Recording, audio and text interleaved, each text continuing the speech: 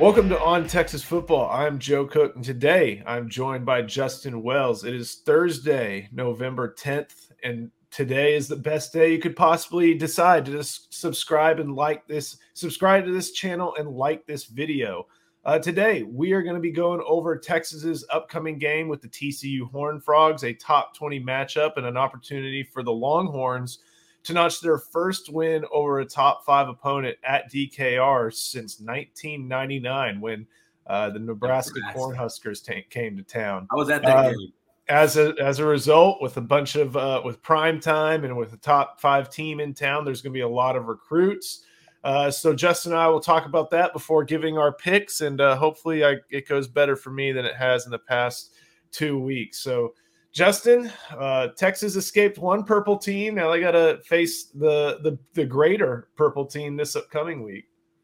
Yeah. This TCU has been one of the stories of college football in 2020. 2022, if you ask me,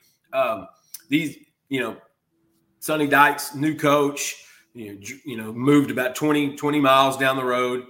Decided he wanted to go to a bigger conference and maintain his footing in the Metroplex. Can't blame him, especially with the talent that they had in Fort Worth.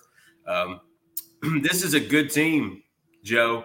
I just don't know how good of a team. I think Saturday might be a really good indicator because it's hostile in Austin for the first time in a long time. That crowd this season has been really good and supportive, and I think it's only growing and getting better. You see it every other Saturday when you're up there. It's a great environment. And so the thing I've noticed about TCU, a lot of backup quarterbacks this year, and a lot of times they've been getting by on the skin of their teeth with a few of these games. And I feel like they finished. Texas has 3 losses this year, all by one possession, one score games. And that's kind of the difference in the two. Texas hasn't been able to get over that hump for the most part, finishing until last Saturday at Kansas State, whereas TCU kind of has. And I actually think that's kind of the difference in both teams. And so it's the Gary Patterson Bowl. It's a narrative that's really not that real, but it's something that's fun. I told Bobby the other night, the only thing GP has to worry about is when he gets up and goes to the game on Saturday night, when he leaves, make sure he's in the right color. And I'm sure Mrs. Patterson will make sure of that. But you know this. This is huge. This is big matchup, big time game. Game day is going to be there. Tons of recruits, man. And listen, TCU's coming in with some confidence, and I think that's going to be the big key with Texas is getting that early push that they're so good at and maintaining. Yeah, and I'm glad you mentioned that TCU is able to finish because I think that really is attributable to one of the key aspects about that roster. And that when you think about when coaches take over new programs, they usually come in to fix problems. And TCU, it wasn't like they were in a disaster situation, but right. Gary Patterson, his efficacy had waned over the course of the last couple seasons since that 2017 run to the Big 12 title. They had a lull, but their roster was still pretty healthy. And I think Sonny Dykes did a great job of mostly keeping that roster together ahead of that first year, adding a couple pieces to where they have a ton of experienced players who have been at Fort Worth for a long time, or been in Fort Worth for a while. They run a very similar offensive system. So a lot of the reasons why, and of course, Sonny Dykes and his staff deserve a ton of credit for elevating the play of a roster that hadn't been elevated in a few years. But they walked into a very, very good environment, a healthy roster situation, a lot of experience, and that experience plays on the field and plays on crunch time. And I don't think it's more evident than at that quarterback spot. You had at the beginning of the year, I think it was Chandler Morris, who I think at split time at best last year with Max Duggan. He wins the starting job. Chandler Morris goes down for one reason or another. And then boom, here comes the Heisman candidate. And that just speaks to across the roster, the fact that they didn't really have a bunch of defections. They had guys stick around, and Sonny Dykes was able to reap the benefits of it. And that applies on both offense and defense. Like they've got some experienced guys. They're not superstars on the defense, but they got experienced guys. Trevius Hodges-Tomlinson comes to mind.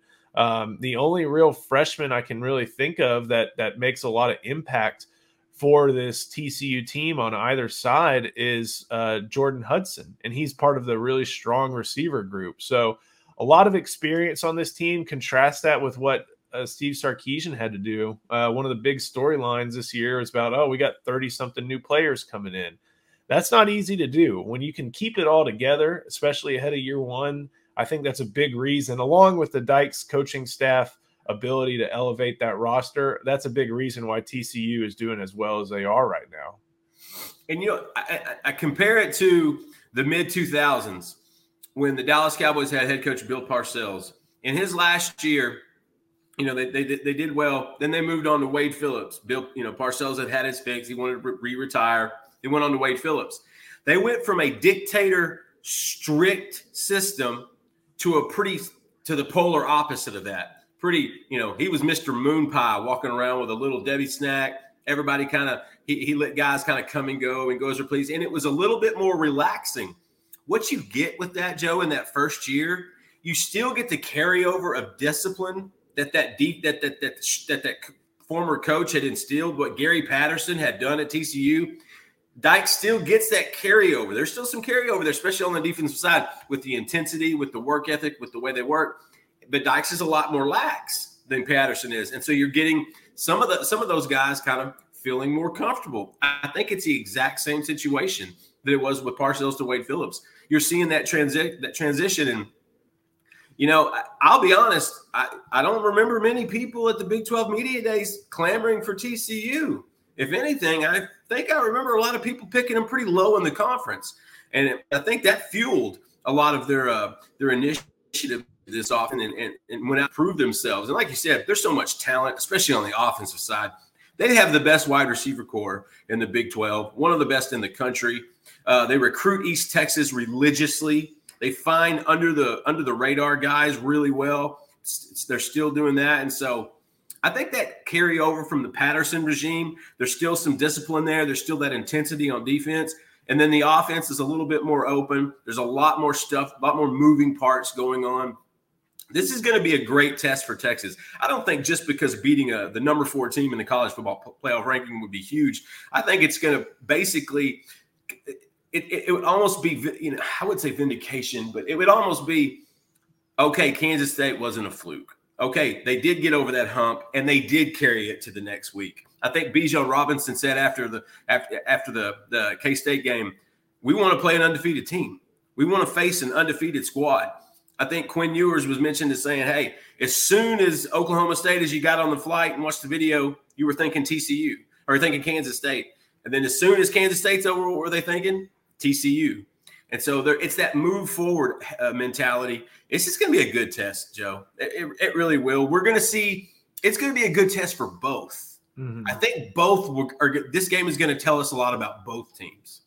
Right. I mean, I can't remember the last time there was a game at DKR that had not just Big 12 implications, but even college football playoff implications. I think in 2020, there was plenty of Big 12 implications, but none of the teams involved, especially Texas, weren't going to be playoff contenders. Right. 2019, I guess, if you wanted to say the LSU game, but that was before we even knew what LSU was or what Texas would be that year. You really have to go back to 2018, that West Virginia game where Dana said, you want to go win the game, then let's go win the game. That's the last time a contest that had legitimate playoff implications, at least for the West Virginia side of things, took place. So it's huge on that front. I think as far as TCU goes, it's a difference in how things are operated. Sonny Dykes is a lot more at home, I think, in the Metroplex as opposed to in Berkeley. Way more at home. You knew he was happy when he didn't go to Lubbock because that job was his. That's where his father, Spike Dykes, went. You knew he was content and happy when he took that when he turned down that gig and just drove down the street. Exactly, and also he made the right hires. I mean, he's got Garrett Riley as offensive coordinator. He's got Joseph Gillespie as defensive coordinator, and he kept Malcolm Kelly And I think that's a good place to go to the next step, is that TCU, the offensive core, led by their wide receiver group. Of course, Quentin Johnston, one-time Texas commit, 5-star guy, future first-round pick, he was already first-team All-Big 12, Biletnikoff level guy. Not really sure if he's going to be able to go at full strength this week. He's dealing with an ankle issue. But even if he's not, they have some guys around him who are just all-stars. You have Quentin Johnston. You have 11th year senior Tay Barber. You got Jordan Hudson, 5-star freshman, I believe. And then you got Darius Davis. Like that's 4 right there that gives them likely the top front line of receivers in the Big 12, better than Texas, arguably, because Texas' top 2 are great, but they're just 2. That's 4 right there who've played either played a lot of college football and are really good at it, or are just really talented in showing that off earlier in their career. And you could make an argument, and this is just because, we have close ties to a lot of those staffers at TCU, so we've talked to them over the time. Quentin Johnston's the most athletically gifted receiver in that group. You know who the second one is? Savion Williams. I forgot about him. This kid has been tremendous. And we've seen that. He grew up in Marshall, Texas. I've seen that growing up for years. TCU stole him, Joe. How they collected this group of receivers. Max Duggan has to wake up saying prayers and Hail Marys every morning.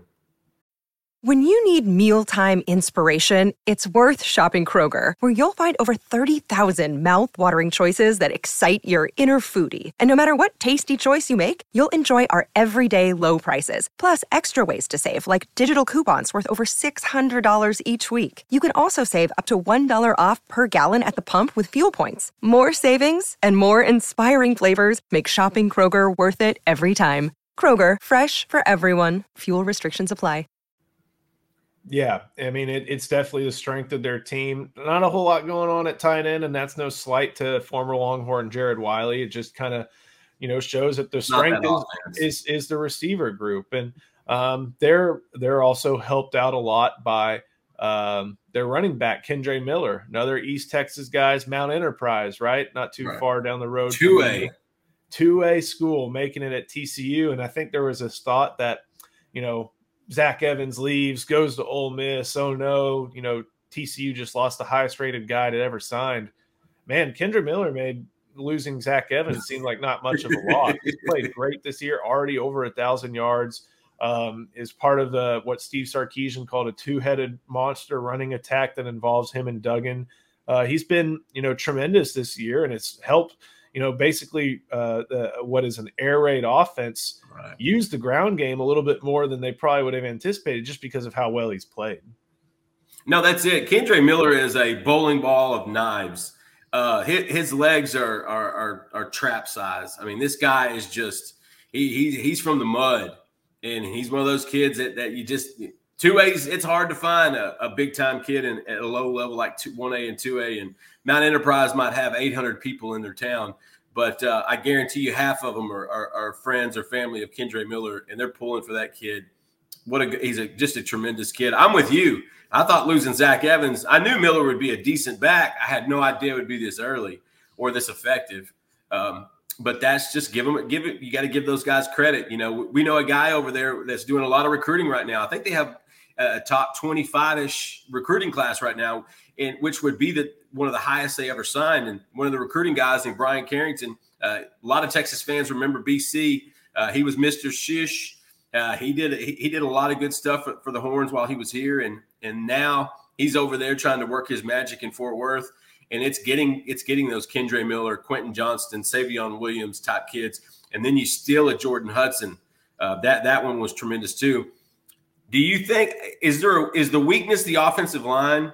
Because I don't think it's as solid as it's been in the past, but yet they always seem to find at least a couple guys that were better than serviceable, that were usually monsters in the pit and played really well all conference level. Yeah, I think it's your standard Big 12 experienced offensive line. They don't have any guys who are probably going to be shooting up draft boards in the near future, but they have guys who are good at what they do and allow that offense to do what they do. And I think that's the key matchup, honestly. Yeah. Is, there's going to be a lot of focus on a strong wide receiver group versus a Texas defensive back group that's been up and down, I think, to be nice to it, especially in the middle of the field. But that not just the front four, but like the front six. I think that's the big matchup there. Can guys like Keandre Coburn, Tavondre Sweat, Alfred Collins, Moro Ojimo, can all that crew, Byron Murphy, can they make life difficult for the TCU offense and that offensive line specifically? Can Jalen Ford continue to play maybe like the Big 12 Defensive Player of the Year as he has so far? And can DeMarvion Overshown continue to track guys the way he has when he's just got C-ball hit balls? I think that's the matchup, because if they're able to do that, that kind of pigeonholes somewhat what TCU is able to do. Now, granted, with those receivers, that's fine. That's a trade-off I'm sure Sonny Dykes and Garrett Riley would take and say, look, if we got to whip the ball all around, this is the quarterback and these are the guys to do it with. But I think, we've seen Texas be very adept at stopping the run this year, especially with that defensive line. I don't think there's been a single 100-yard rusher on them. Teams have tallied 100+ yards, but no one player has individually gotten 100 yards. I don't really see that changing, to be honest. I think that they'll still be able to do that. This game's going to come down to whether guys like Ryan Watts, Deshaun Jameson, Jahdae Barron, Anthony Cook, Michael Taft, Jaron Thompson, whether they're going to be able to hold up their end of the deal and limit an offense that's been pretty explosive throughout the course of the season. It's like I said earlier, it's going to be a really good test and indicator of both programs. Is TCU the team we think they might be this year? They come into Austin and put it on Texas, that thing's going to get rubber stamped. They're probably going to be even closer to keeping that number 4 spot in the playoff. On the other side, if Texas comes out with a W, you and I have experienced over the last 72 hours a ton of recruiting momentum, a ton of moving pieces and parts in this class of 2023. A Texas win only, shoots radiation and it goes nuclear if they can do that in front of all those big recruits that are coming in for this weekend. And so that's my favorite thing. It's not that it's just primetime, game day, a lot of recruits, a lot on the line. We're going to find out if Texas is that team that we thought they might be this year, because it does look like, I'm going to say this, and I didn't think this at the beginning of the year, I do think Texas might be the most talented team in the conference. And I think if they were, if they had a little bit of what TCU was doing this year in that finish department, these two teams might be both in the top 10 coming into this game. But it is what it is right now. This game is going to be an exposure game. There's going to be a lot of things revealed. And I just hope GP has been sneaking into the defensive rooms a few times a day, just talking about, hey, I recruited that kid, and here's his tendencies. Hey, I know that kid right there, and I know his girlfriend, and here's some of those tendencies. Like, I want GP just getting it, delivering it. And if he's got to go Mike Leach on him, fat girlfriend, do what you got to do. But to me, it's going to be – that's a good one. I wasn't going to use those words, but I do think that's a good point. Gary Patterson can watch film and be like, that guy, and I've said this, I think, on a bunch of different platforms, and I know Scipio Tex put it in his preview early this morning. He basically has said that, hey, Gary Patterson, he can watch a Team A's offensive lineman have trouble with the bull rush. But Gary Patterson can watch TCU's offensive lineman and say, look, I tried to teach that guy for 3 straight years how to handle a bull rush, and he couldn't do it. Now, there's a chance that Sonny Dykes and his staff got it together, and that'd be a credit to them. Right. But there's in-depth, intimate knowledge of that roster. Basically, I'd say probably 80 of the 85 that Gary Patterson has from being hands-on and coaching them, that's going to be extremely important, what he's able to relay, not just to Pete Kwiatkowski, but to Steve Sarkisian too. Absolutely. Throughout the course of this week. I'm with you. So the important thing is the game, obviously. Second most important thing is probably who's going to be there watching the game. And Texas, obviously they had a bunch of visitors in town for the Alabama game way back in September. Haven't had a really big home game since then. Of course, Arch Manning was in town for the Iowa State game, but that's, Iowa State is who they are. They're Iowa State. They're not the top 5 team. They're not a college football playoff contender, and that game was not at prime time at 6:30. This one is national TV, all the bells and whistles, game day. And as a result, Texas is bringing in probably its biggest recruiting, group since that Alabama game, maybe even bigger than that. And I think there's a handful of guys that we need to talk about because of just how tremendously important they will be or could be to this 2023 class. 3 of them are unofficials, or excuse me, 3 of them are unofficials. One that I'm thinking of is on an unofficial, and I think that's the guy we need to start with. And it's a guy you saw really recently, yesterday even, in Denton Ryan linebacker Anthony Hill. He was a guy that Texas and Texas, USC, Oklahoma, Alabama, and Texas A&M. Those are his last 5 and ended up being the last 2 of Texas A&M and Texas. Took an official visit to Texas, I think sometime in June, saved his A&M official for the season. And during the dueling pool parties at the end of July, Anthony Hill decided to go to Texas A&M that weekend, ended up committing there. And then on Monday, after watching 9 games of Aggie football that include only 3 wins, he decided to back off of his pledge. Reports had come out that he was going to visit Texas even before he had backed off his pledge, and now he arrives this weekend in Austin as an uncommitted prospect.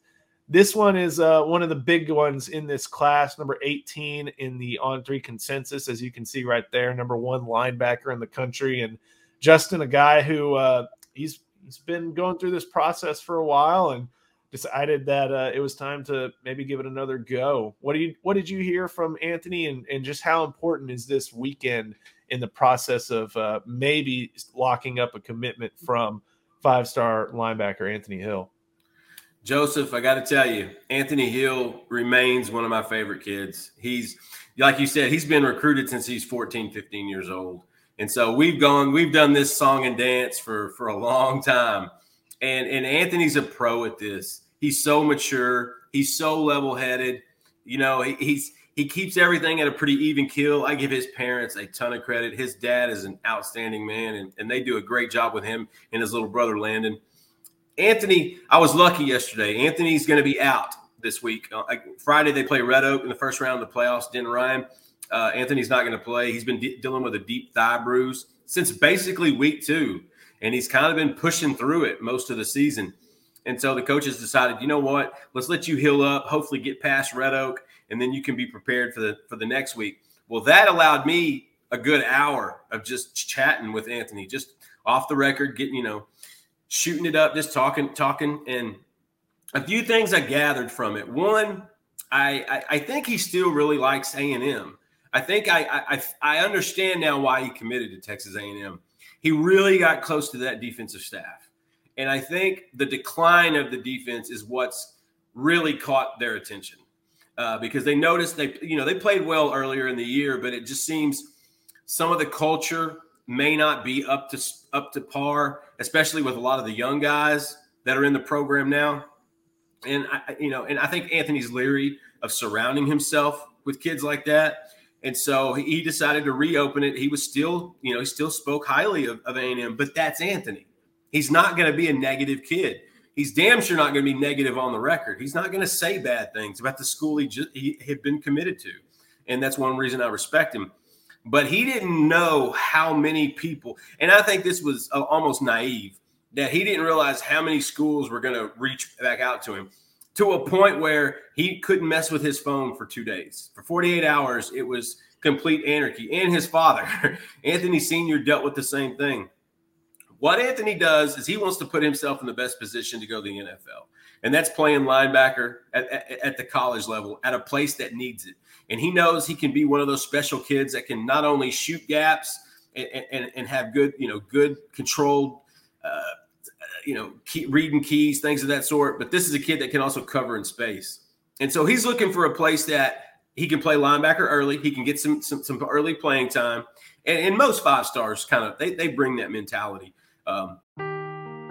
Seeking the truth never gets old. Introducing June's Journey, the free-to-play mobile game that will immerse you in a thrilling murder mystery.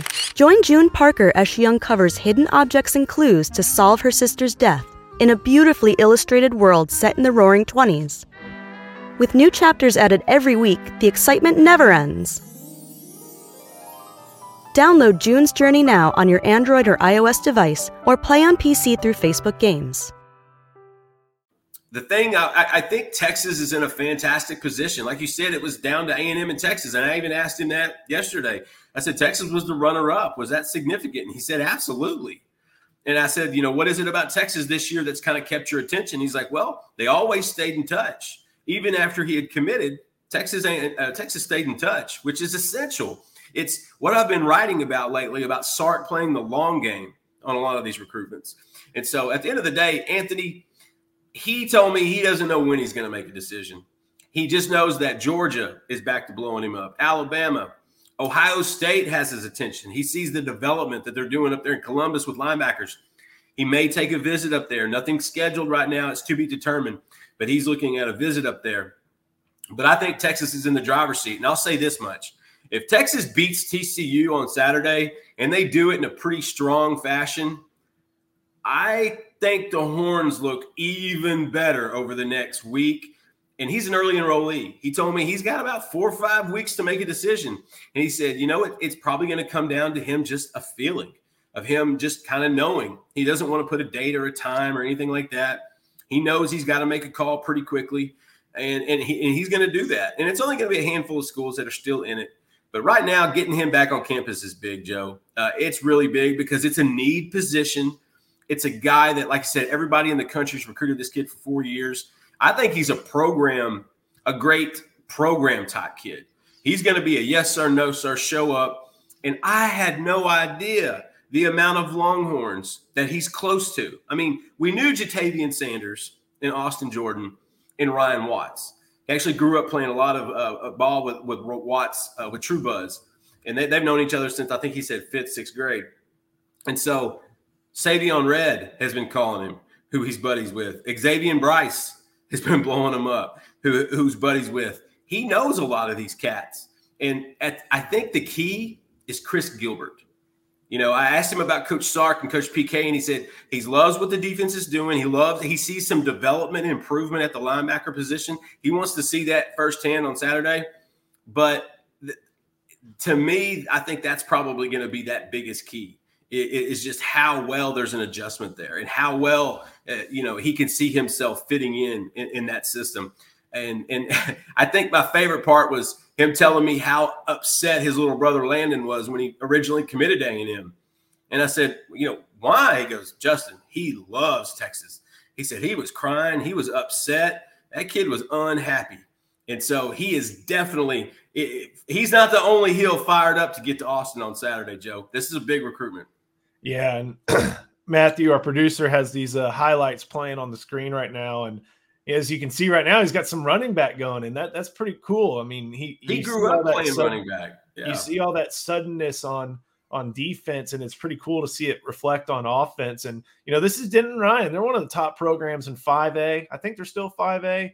They have enough guys to where if you're talented enough, they can just play on one side of the ball. But if you're talented enough to do both at Denton Ryan, that says a lot. And Anthony Hill's obviously that.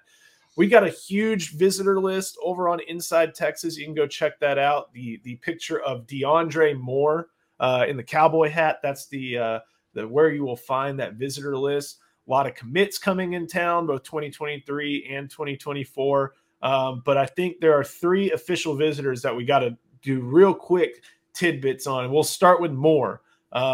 Texas they're struggling at wide receiver numbers right now. They have really good quality guys, and Ryan Niblett and Jonte Cook, one from Houston, one from the Dallas area, but they need another, maybe even 2, and who knows where that second one will come from. But another that they're looking at least right now, is DeAndre Moore. Louisville commit, St. John Bosco out in California, has Georgia on him, has a couple different schools on him. What does this one look like? Does the fact that he's still a Louisville commit make much of an impact on this one, or is he just pretty open as can be? This kid is Listen, yeah, DeAndre Moore's committed to Louisville. His quarterback in high school at St. John Bosco is Pierce Clarkson, who's also committed to Louisville. So I think there was a little bit of a comfort, a tie there as well. I do not expect him to sign with Louisville whatsoever. I think it's down to Texas and Georgia, and I think Texas probably has him as the priority coming in this weekend, which is saying a lot because Jaden Greathouse is also going to be on campus. And like you said, they're going to definitely take one more receiver, and they're definitely going to take one from the portal. If the opportunity came to get Moore and Greathouse, I think that would be a conversation that would be worth listening to because there's a chance that would happen. But look, get Moore on campus. He just visited Georgia. If Georgia pushes, it's hard to see him not going to Athens. I mean, if they push, but he's already been to Texas once. He really likes Sark. He really likes Coach Marion. He loves what this offense can do. He sees what fellow Cali native Xavier Worthy is doing on a regular basis. Moore probably sees a lot of himself in Worthy in that regard. And so this one's big as well. Texas is big game hunting right now. With all this recruiting momentum, they had built these relationships over the last year or two with these kids. And now it's a perfect storm of A&M and OU's mediocrity and the opportunity for a few of these bigger names to come in. DeAndre Moore is a kid you got to pay attention to. We'll know much more about this situation probably around Sunday or Monday when he gets home. The other two, let's start with the 5-star, Deuce Robinson from Pinnacle High School in Phoenix, Arizona. Decent baseball player, too.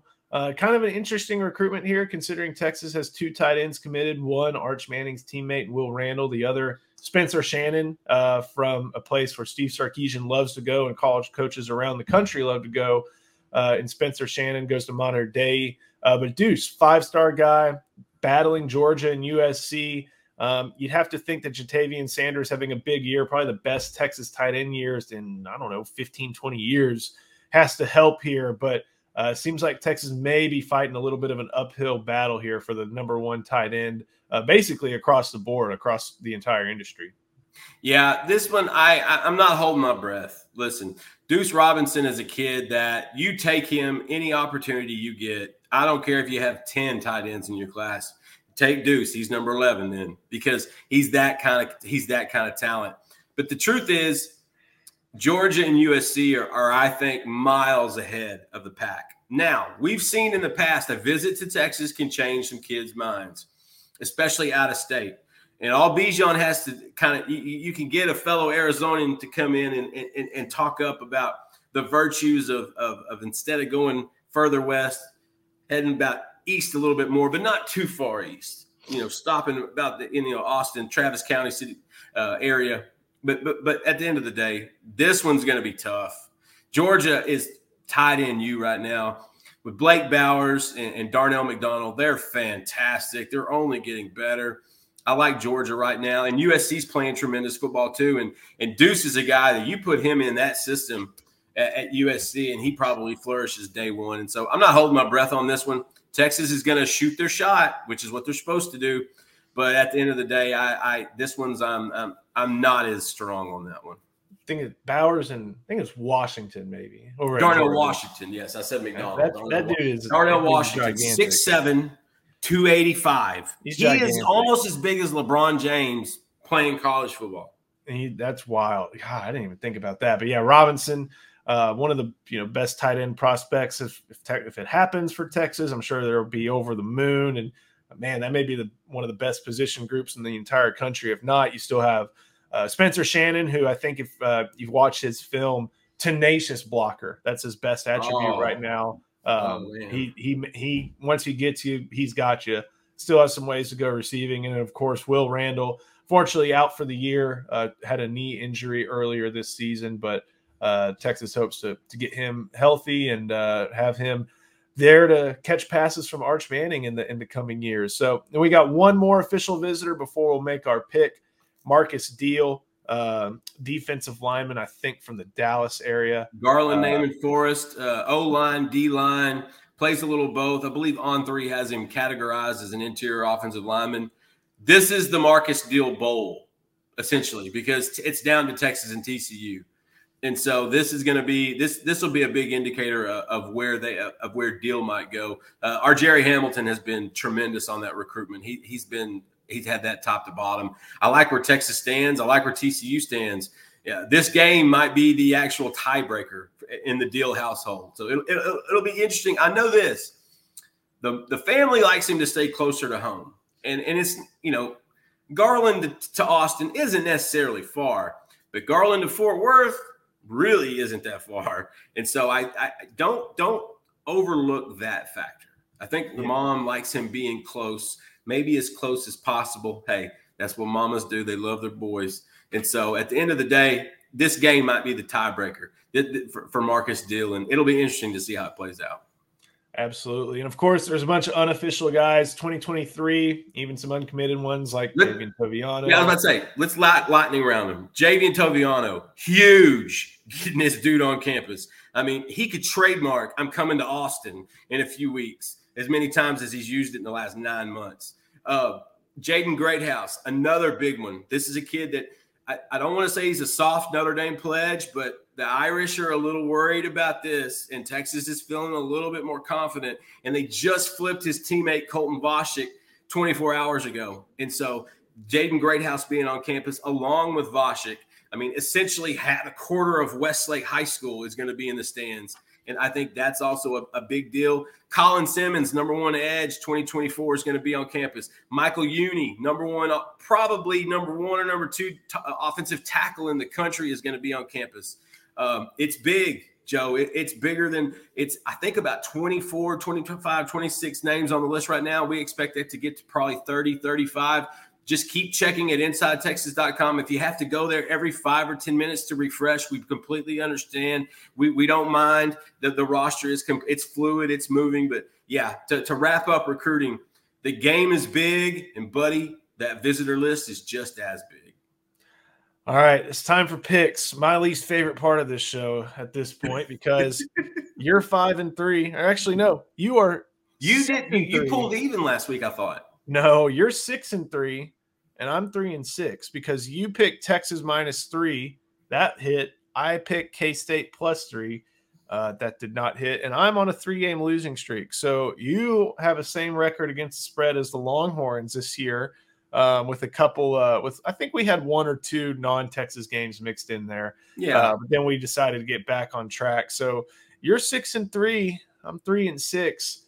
Currently checking out Bovada. The Longhorns are a touchdown favorite at home at night against the number 4 team in the country. Another day is here, and you're ready for it. What to wear? Check. Breakfast, lunch, and dinner? Check. Planning for what's next and how to save for it? That's where Bank of America can help. For your financial to-dos, Bank of America has experts ready to help get you closer to your goals.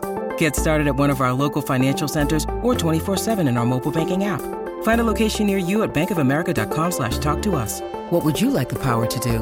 Mobile banking requires downloading the app and is only available for select devices. Message and data rates may apply. Bank of America NA, member FDIC. Do you think they cover the 7? I read something yesterday that out in California, you can no longer take TCU +7.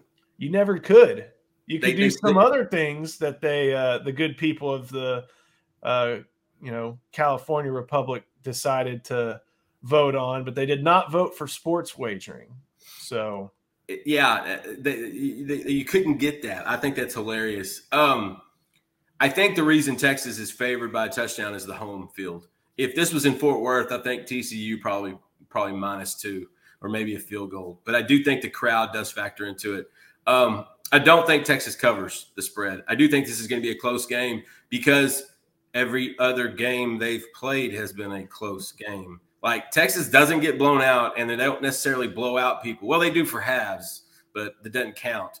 And so I don't think Texas covers. I think they go up early just because they're going to have the emotion, the raw emotion, and they played so well in the first half. It's always going to be about getting off the field on defense, maybe forcing some turnovers in the second half, and leaning on Bijan and Rashawn in the run game to kind of hopefully wrap it up and get the save at the end. I don't think Texas covers. I do have Texas winning, which will be in the Inside Texas Roundtable tomorrow. But no, I think this is a field goal game, Joe. Yeah, I'm with you. I think Texas wins. I had Texas losing last week and then winning out, which would not have done much for their Big 12 title chances. And I don't see any reason to change that. I really think Texas wins this game. I don't think it'll be by 7. It seems like it'll be a field goal game or a 6-point game, something weird like that. But I feel like there's such an even matchup in a lot of different places to where that home field night advantage comes through. And something I wanted to mention earlier, I think this is a game where Quinn Ewers does his part. We all know Bijan's going to get his 25 touches. We all know they're going to try to find Ja'Tavion Sand. I think Quinn Ewers does some stuff in this game that maybe isn't exactly his coming out party, because people wanted that to be Alabama, but it lasted for a quarter. But I think he does good stuff in this game to where he's responsible for winning the game as opposed to just kind of being involved like he was at Kansas State and arguably contributing significantly to the loss at Oklahoma State. So, all right, Justin. All right, we'll see if we can both improve our record here. If that happens, I'm not going to gain a game on you, but you're doing well against the spread, and I am not. So, well, just understand, disclaimer: if there was any money wagered or involved, it would be flipped. You would be the 6-3. I would be the 3-6. But as we stand, I'm the 6-3. So I'm sort of like Texas. You're 3-6. So you're sort of like A&M, and that's where we're at today. Whoop. All right. For Matthew Hutchinson, our producer, thank you so much for watching. Make sure you like this video, subscribe to On Texas Football. We got great stuff coming here basically every single day, including post-game analysis, everything you would want from here. Trey Elling always brings it with some interesting guests. Love it. An interesting conversation. So for Justin Wells, I'm Joe Cook. Thank you so much. Make sure you subscribe also to Inside Texas. Check us out on InsideTexas.com. And thank you again for watching.